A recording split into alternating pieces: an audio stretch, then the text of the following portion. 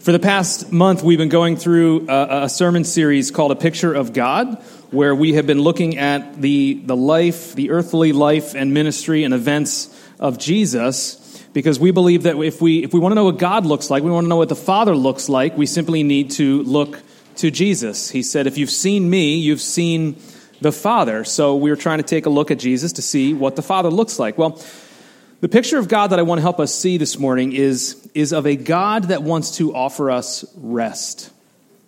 The ability to let down our guard, the ability to slow down, to take a break, and to enjoy God and enjoy His good gifts to us, particularly the fact that we can settle. So if you have a copy of the Scriptures, you can turn to Luke 6. I'm going to be reading from there. If you don't have a copy, there's some back there on the table. You're welcome to grab those and keep those if you want.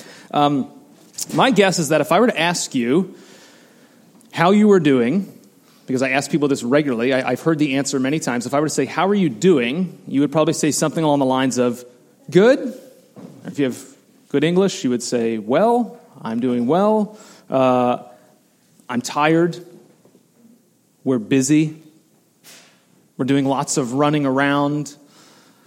I'm exhausted. Like, this is a common response, particularly in the West and in the United States. And today what I want to look at is a picture of our God who offers us rest. Jesus said, come to me, all you who are weary, and I will give you rest. And I want to look at the God who offers this, and not just a day of rest that we theologically call Sabbath, but a lifestyle of rest, an inner belief that we can have that leads us to understand rest.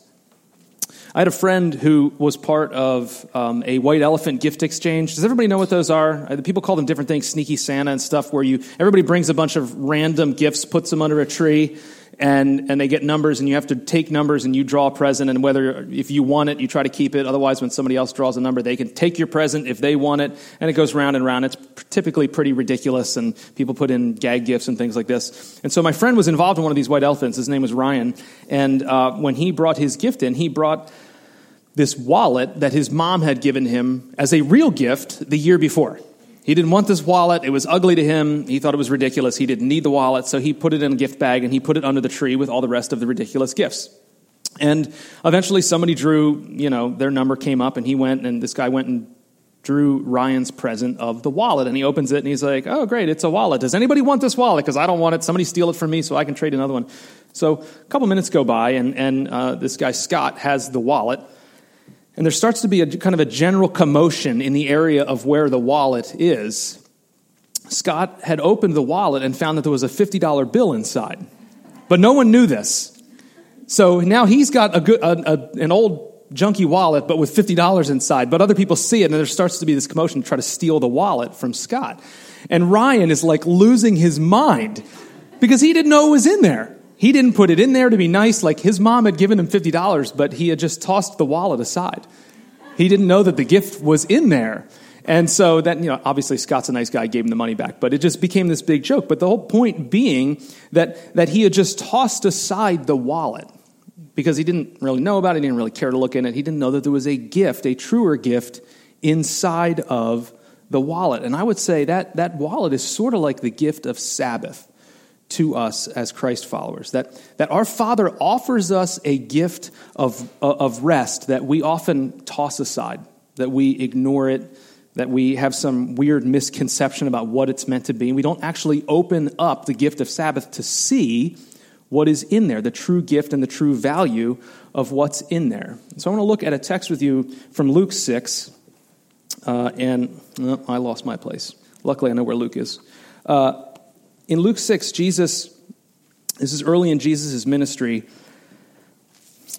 and he's doing work, and this happens in a couple of the gospel accounts. We see that Jesus is doing things on the Sabbath that the Pharisees, the religious leaders, are uptight about. So look with me at Luke 6.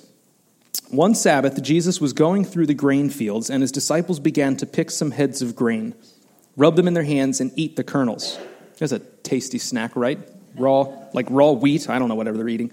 Some of the Pharisees asked, why are you doing what is unlawful on the Sabbath? Jesus answered them, "Have you never read what David did when he and his companions were hungry?" He's talking about King David here. He entered the house of God, and taking the consecrated bread, he ate what was lawful only for priests to eat. And he also gave some to his companions. Then Jesus said to them, "The Son of Man is the Lord of the Sabbath." On another Sabbath, he went into the synagogue and was teaching, and a man was there whose right hand was shriveled. The Pharisees and the teachers of the law were looking for a reason to accuse Jesus, so they watched him closely to see if he would heal on the Sabbath. But Jesus knew what they were thinking and said to the man with the shriveled hand, "Get up and stand in front of everyone." So he got up and stood there. Then Jesus said to them, "I ask you, which is lawful on the Sabbath? To do good or to do evil? To save life or to destroy it?" He looked around at them all, and then he said to the man, "Stretch out your hand." He did so, and his hand was completely restored. But they were furious and began to discuss with one another what they might do to Jesus. I think it's in Matthew, it says they discussed how they might kill Jesus. They're so furious with him about restoring this man on the Sabbath. So to understand what's going on here, we need to look back to where the Sabbath sort of originated and how it is that rubbing grains together became like so offensive to the Pharisees, and so why it's so inflammatory in first century Palestine. So if you go all the way back to the creation account in Genesis, we see that God takes 6 days to create things. He's creating sun and moon and stars, and he's separating light and darkness, and he's putting animals into the sea and animals on the earth, and he's plants and seed-bearing plants and fruit. All these things are coming about, and eventually he creates humanity. And then he takes the seventh day, it says, to rest. The word there is to cease working. And he rests. Now, why did God do that? Like, was he tired? Come on. Like, if he creates everything, like he's not exhausted. He hasn't exhausted his energy. There's something else going on here, right? God is taking time to cease working, to enjoy what he had created. If you remember, he says, it's good, it's very good. I'm going to sit back and I'm going to look upon this and enjoy new creation. So the idea of resting or ceasing working is directly connected, I would say, to enjoying new creation, to seeing what's been made, to see this new thing and to enjoy it. And so when you fast forward through the centuries with the people of God, we see that the patriarchs of Israel routinely are called to trust God to provide for them, to work on their behalf, and yet when they struggle, Abraham, Isaac, Jacob's sons, they go where? Egypt. When they're struggling, they go down to Egypt and say, I'll work for myself. I will find food. I will make myself secure here in Egypt. And God eventually says, listen, if you don't trust me and you like Egypt so much, why don't you live there? Why don't you stay there? You want to go find your provision there and you want to work there? Fine, you can stay there. And for 400 years, they find themselves enslaved to the Egyptians. The Egyptians saw they were getting too powerful and said, fine, we will put them and make them slaves. And so every day, what were the Israelites doing? Making bricks. Every day, trudging along through life, making bricks to make someone else rich, to make someone else famous. 7 days a week, no break, no rest, just working and working and working. Maybe your job feels like that kind of drudgery. I've had those jobs, the brick-making type jobs. So eventually the people are crying out to God. God sends Moses to free them. We see that the Exodus happens, and God sends them on their way through the desert, and they come to Mount Sinai where God says, I'm going to make a new covenant with you. I'm going to re-up the ante here with you, and I'm going to make a covenant that I'll be your God and you will be my people. And he gives them the 10 Commandments. And if you read through the 10 Commandments, love the Lord your God with all your heart. Just only worship God. Don't commit adultery. Don't steal. Don't covet. Don't lie. These are all kind of short things. When you get to the one where he tells them to take a day for Sabbath, to take a day for rest, to set it aside, it's long. There's an explanation there of what it's supposed to look like for them. And God takes time to tell them what it means to set apart this day. But what's behind this is God is telling the people of Israel, you are my children, and I am your father, and I want to give you this gift of rest. Now imagine you've come through generations and generations of working 7 days a week, of making bricks. And you've heard these stories, and you have escaped out of Egypt, and you're looking forward to not being a slave anymore. And God says, No more brick making 7 days a week. As my children, I want to give you rest on the seventh day. You can sit down and not work as slaves anymore, but you are my children. You can rest on 1 day a week. So the people start to take this day off, and they have a Sabbath that's set apart. But as time goes on, we see and we read all throughout the Old Testament that the people of God take these laws of the covenant and start following them in action, but not trusting God in their heart again. And this goes on, and they start making more and more laws, but their hearts are getting further and further away from truly worshiping and loving God, till eventually God allows them again to fall into exile. And the Babylonians and the Assyrians come, and Israel's carried into exile, where again, Sabbath is probably broken, and the people are forced to do things they don't want to do and work harder than they need to work. And they're looking forward to God coming back. They're waiting for God to come and rescue them from this Sabbathless exile again. So by the time we get to Jesus' day, when Jesus is on earth, the religious leaders had decided, okay, we're in exile because we weren't obeying the laws well enough, and they start adding law on top of law and saying we need to obey more. We need to obey God. We just need to obey him so much that he can't help but bless us with returning the kingdom to us. So they start adding law on top of law. And so the Ten Commandments become more and more. There's like 600 and something laws that, or variations of the law that they come up with, one of which was you can't harvest. Like you can't go and harvest. So when Jesus is walking through the fields and they're picking these grains, they're like, that's harvesting. That's harvesting. You can't do that. You clearly can't be a man of God because you're not allowed to harvest on the Sabbath. You keep doing things like that, God's not going to give us the kingdom back. This is why they were so furious with Jesus. So lest you think that this is just an old Bible times thing, if you are a strict Jewish person today, there are 6 different groups with 39 subgroups of laws. And I was reading about some of them. I'm just going to tell you about one that I thought was very funny, was you can't make fire. You're not allowed to make fire, which now has been interpreted to mean you can't make an electrical connection. So where something isn't operating, that you can't provide electric to it, because that's sort of like making a small fire. So this means you can't switch on a light switch, but you can use a timer if it's been set the day before. That's okay. But you can't open the refrigerator door because a light will come on inside. So if you want to open the fridge on Sabbath, the day before you have to unplug the light so that you can open the door. Like you can see the strictness of the thinking here. And they're doing this from a good place, hoping that by obeying, God will bring the Messiah. That God will save them. So like, this is not just an old Bible times thing. Like, this is still real to many Jewish people today. Just go Google it today. Like, read some of the stuff that's still happening. I don't say it to make fun of them. It was mind-blowing to me when I read the strictness of this. So the leaders crack down on Jesus and say, how can you do this? How can you harvest on the Sabbath? You clearly aren't from God. You're not a godly man. What do you have to say for yourself? And Jesus' answer to me is very interesting. He likens himself back to King David. Now, King David was their hero. I mean, this is who they loved and worshipped as the king of Israel for all time. And he makes himself kind of in line with Jesus, with King David. And so he's hearkening back to a story from 1 Samuel 21, which you can read at another time if you want. But in that story, David has been told that he's going to be king. Saul was still king, and he starts chasing David because it's a threat to his throne.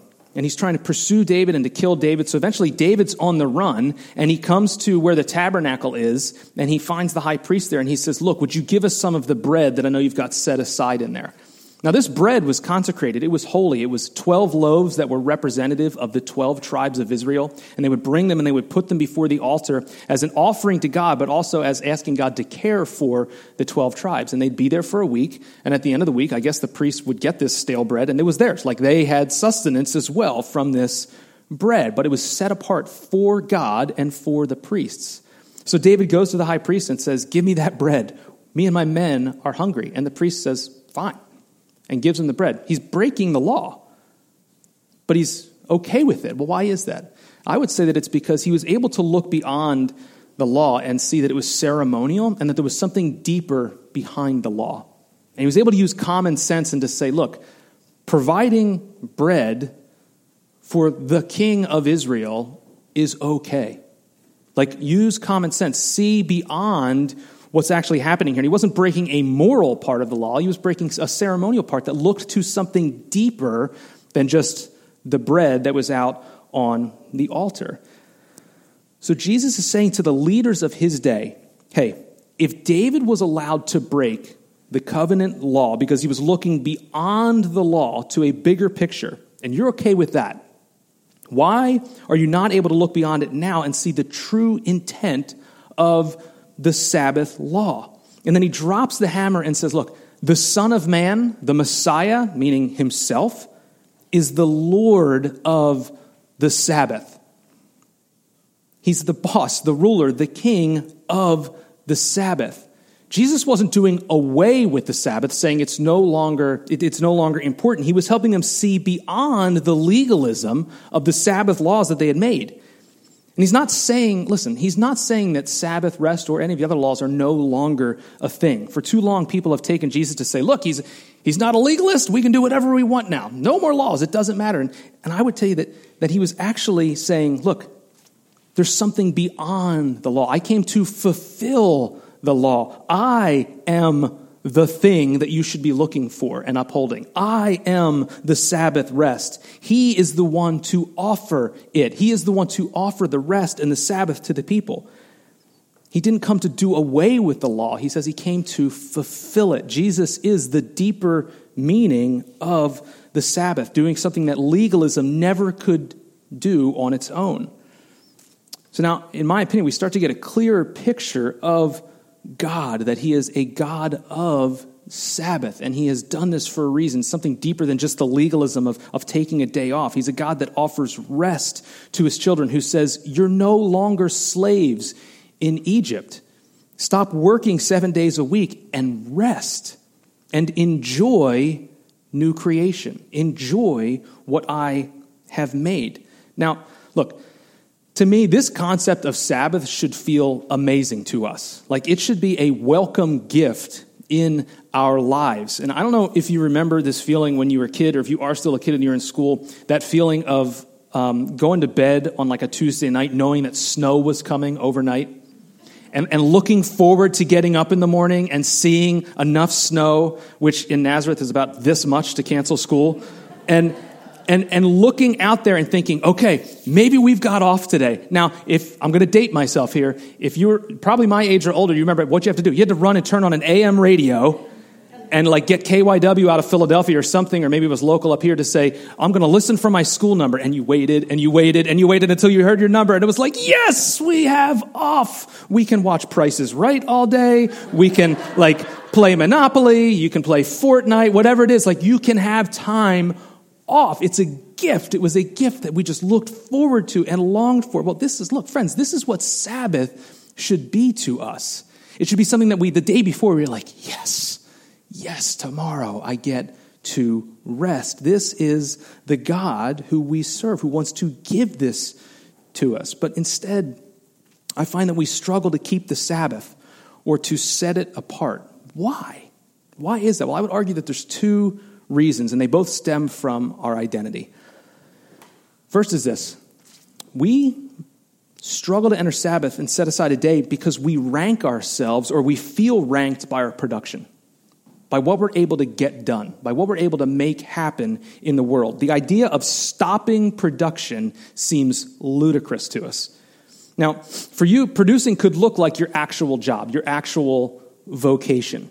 You don't know how to stop working, and now with technology, because you can work anywhere, you should work everywhere. You work on vacation, you work at your kids' games, you work when you're trying to go to the bathroom. Like this is like, right? I mean, we are inundated by this need to produce and this constant drive to produce. Maybe for you, production is not about your vocation, but it's about making people happy. It's about keeping people satisfied with you.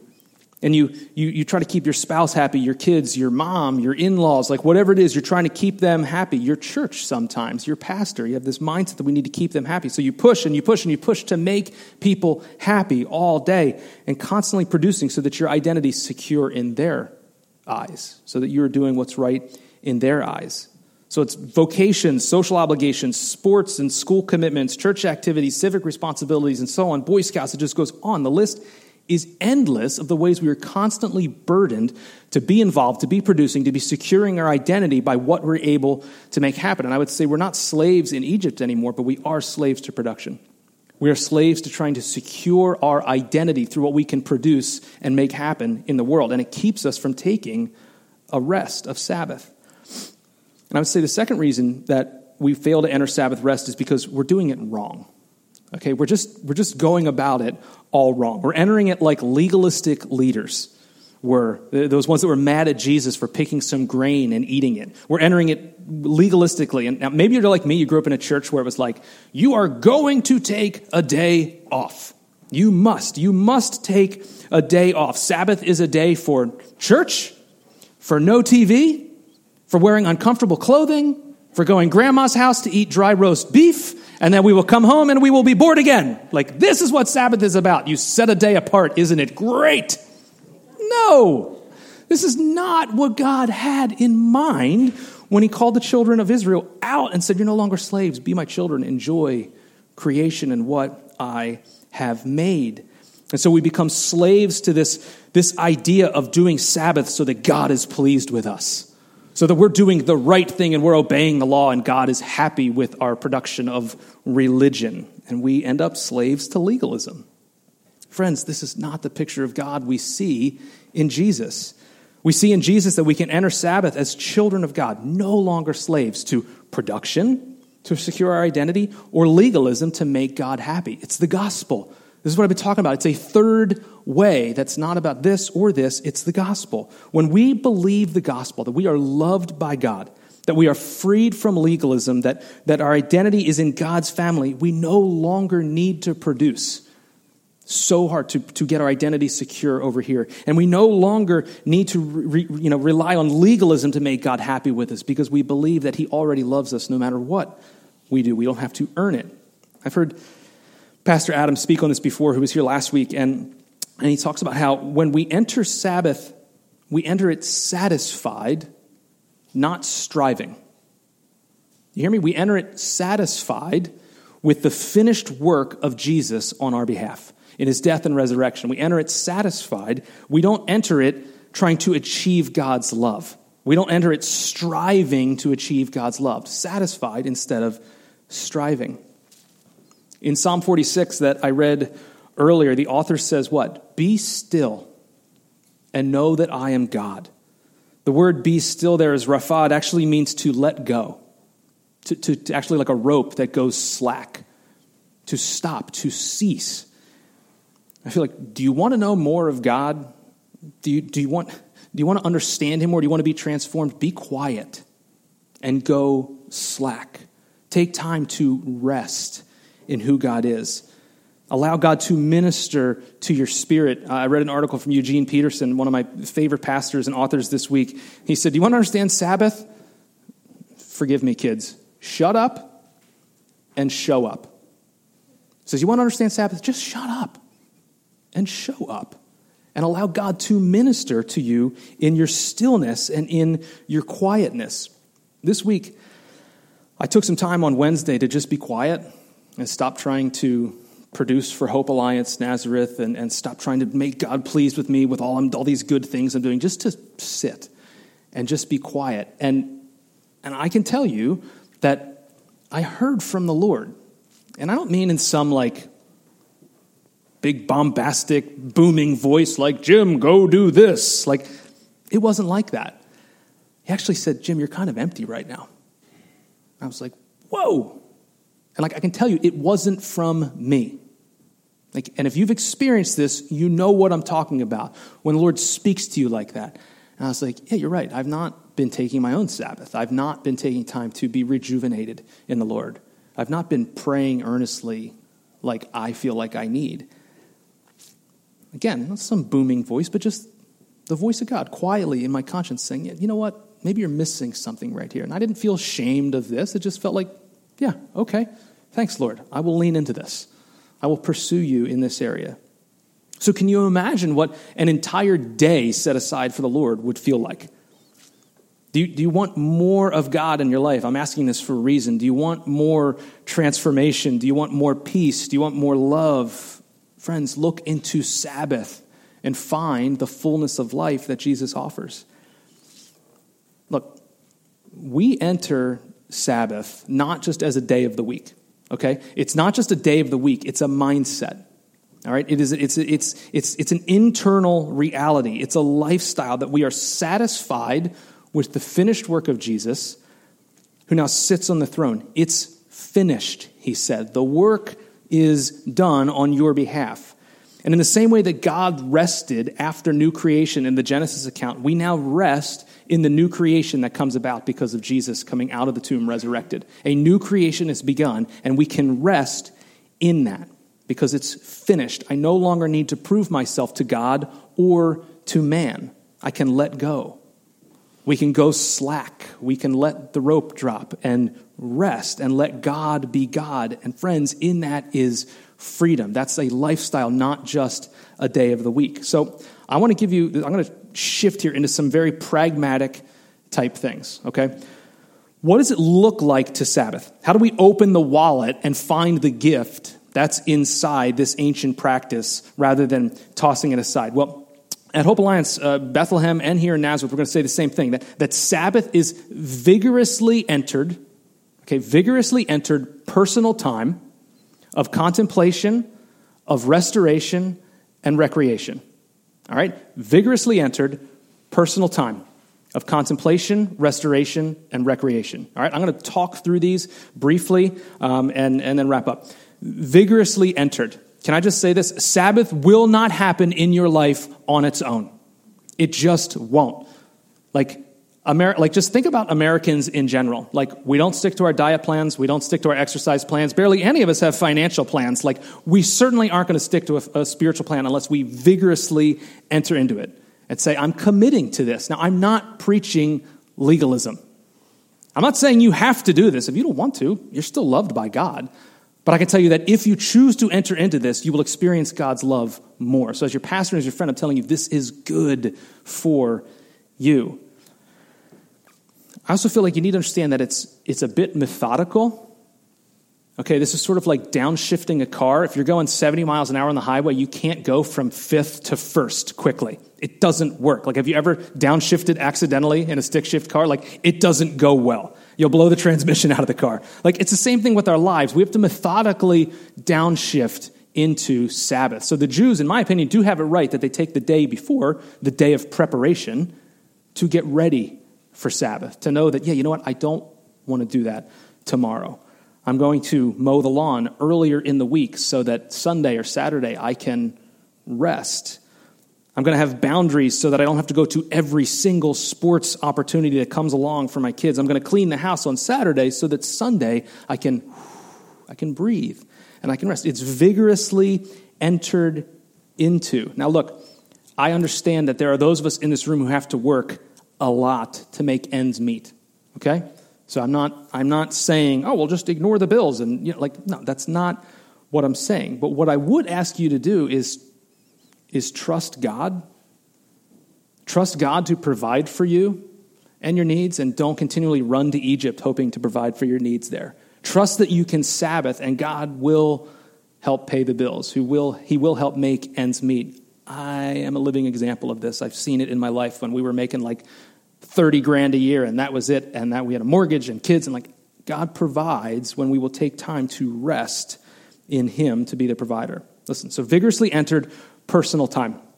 Sabbath is not to be legalistic, and it's not to be prescribed and designed by others for you, okay?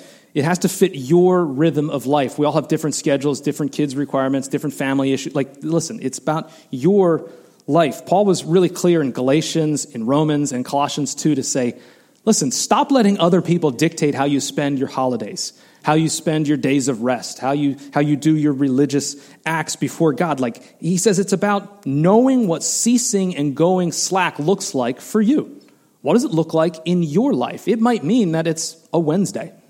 I don't know. It doesn't have to be Sunday. This is the only day that you can. No, this is personal to you and your rhythm of life and in your family. So it's about, just resting in what God wants to do personally in you. It's not to say there isn't wisdom in asking other people, what do you do? share with me, coach me in this, but it's about your personal rhythm. It's about your spiritual edification. Now listen, 3 things. Time of contemplation, restoration, and recreation. Contemplation. Here's what I mean. This isn't just a day off. It's not just a day off so that like you can go golfing or play video games. We'll talk about that under the recreation part, okay? It's still there. But it has to be a day that we set aside to focus on the gospel, to remind ourselves of God's love, to remind ourselves of what he has done on our behalf so that we can Sabbath, to remind ourselves to contemplate who is Jesus and what has he done in my life and why is it that I can take a day off? Why is it that I don't need to perform anymore legalistically? To see, it has to be a day of contemplation because let's be honest, what happens on your days off? We overeat, we stress, we think about the work that we have to go back to, we try to get the chores done around the house, and then it's Monday morning. Great. Like, take time to contemplate. Take time to do the work earlier in the week so that a day of the week you can Sabbath, you can rest and contemplate the goodness of God on your behalf. Restoration. This is where it is similar, in my opinion, to a day off as we have traditionally thought of it. It's about restoring something to its fullness. In Leviticus 25, God actually tells the Israelites to let their land lie fallow, to take a year off to allow the nutrients to rebuild into the soil so that they could plant again and harvest good crops. So it's the same thing with our souls. We need to take time to just breathe, to just rest and allow our strength to rebuild, both spiritually and physically. Allow the nutrients of our lives to be enriched so that when we do work, when we do plant, that things will grow out of it. It's a place of replenishment. So how are you replenished? How are you restored? Maybe it's sleeping in. Isn't that a glorious thing to wake up to the sun instead of an alarm clock? Like that's a fantastic feeling of restoration. Maybe it's going hiking. Maybe it's reading a good novel. Maybe it's going to an art museum. Maybe it's listening to music you love. Maybe it's being with a person or a group of people that you love and are life-giving to you. It's not working so that your body and your mind and your heart are then replenished because you've allowed for some downtime. So contemplation, restoration, and recreation. Recreation. Okay, that's that word. Recreation, recreation. Similar to restoration, these are acts of creativity other than your actual vocation. Okay, these physical things that we do like baking, gardening, painting, joining God in the act of creating, of being creative and enjoying it. Listen, I would love if everyone was able to use their gifting and their skills and the things that they loved to do their jobs, but it's just not reality, right? We don't all get to just do what we love and are good at. So maybe you take a day off during the week to do something that you love. You take time to invest in something that you're good in, to simply recreate, to recreate in God's creation. My wife, in particular, loves gardening, and she works for a floral shop. She'll go in early just so she can be there by herself, just to create arrangements and have a short time of Sabbath, just to enjoy what she does and be good at it. She gardens around and listens to music and loves it around the house. It's beautiful. I work with my hands on my day off. I need to do something creative that's not so ethereal as this, to move something from point A to point B and be like, yeah, I created something. Like, that's great. And there is joy in that for me to be able to turn off my brain, to be restored, to recreate with what God is doing in creating the world around me. So, listen, what you'll find is that when you plan for Sabbath and you enter into it in your own personal rhythm and pursue contemplation and restoration and recreation on your Sabbath, you'll find the internal state of your being, this resting of God, will start to well up inside of you. And you start to live into a lifestyle of this rather than just a day of the week, but it becomes part of who you are from the inside out. You find yourself in meetings thinking, God's in control. I was able to take Saturday off and the universe kept going. We will be okay here on Wednesday because God's God and I'm not. This state of being starts to come about inside of us. Can you imagine what it would look like in our world? Can I just say something, church? I think evangelism has gone too long in the direction of we need to tell people of their sins. Okay, we need to move to a place of being a people who say, we have a God who offers you rest. Would you come and join our family? Would you come and join this kingdom and just rest and know that you don't need to keep producing? Like, that to me is a beautiful form of evangelism for the church in the 21st century in America. But can you imagine what it would be like at your work if you said, it's okay. It's okay. If you were the level-headed one because you had a sense of inner Sabbath and trusted in God, can you imagine the impact it would make on your kids if they saw you filled with joy and peace on Wednesday because you took a day of Sabbath on Saturday or Sunday? This is countercultural living, church, but it's beautiful, and we get to be in this because of our God. I'm going to close by saying this. This might mean making radical countercultural decisions in your life. You have to think about this. What obstacles are in your head right now to taking Sabbath? Think about it. What's keeping you from taking time and resting for 24 hours? There might be radical decisions that need to be made around those things. Now, please hear me. I'm your friend. I'm your pastor. I love you. I'm not about to tell you, you need to do X, Y, and Z so you can take Sabbath. This is your personal journey. But it could mean saying, you know what, I'm not going to take that promotion because I'm going to end up having to work 80 hours a week. I'm going to trust God. I don't need to go to Egypt for this. It might mean not playing every travel sports team and being okay with rec league and just believing that, like, it's going to be okay. Again, I'm not trying to pass judgment on anyone. I'm trying to get us to think a little bit differently because we have a culture that says, come to us for identity. Come to us for identity. Work yourselves to the bone for identity. And God says, I've already given it to you. I've already called you my child. Don't be a slave anymore to these things. Friends, it's a good life of Sabbath when it comes from the inside out. We practice it on a day, but it becomes a lifestyle. This is the picture of God we see in Jesus throughout all of the Gospels and all of the New Testament, a God who offers us rest and says, you don't need to be slaves anymore. You are called my children. Take a day and contemplate me and to be restored and to recreate with me and enjoy new creation. Would you pray with me?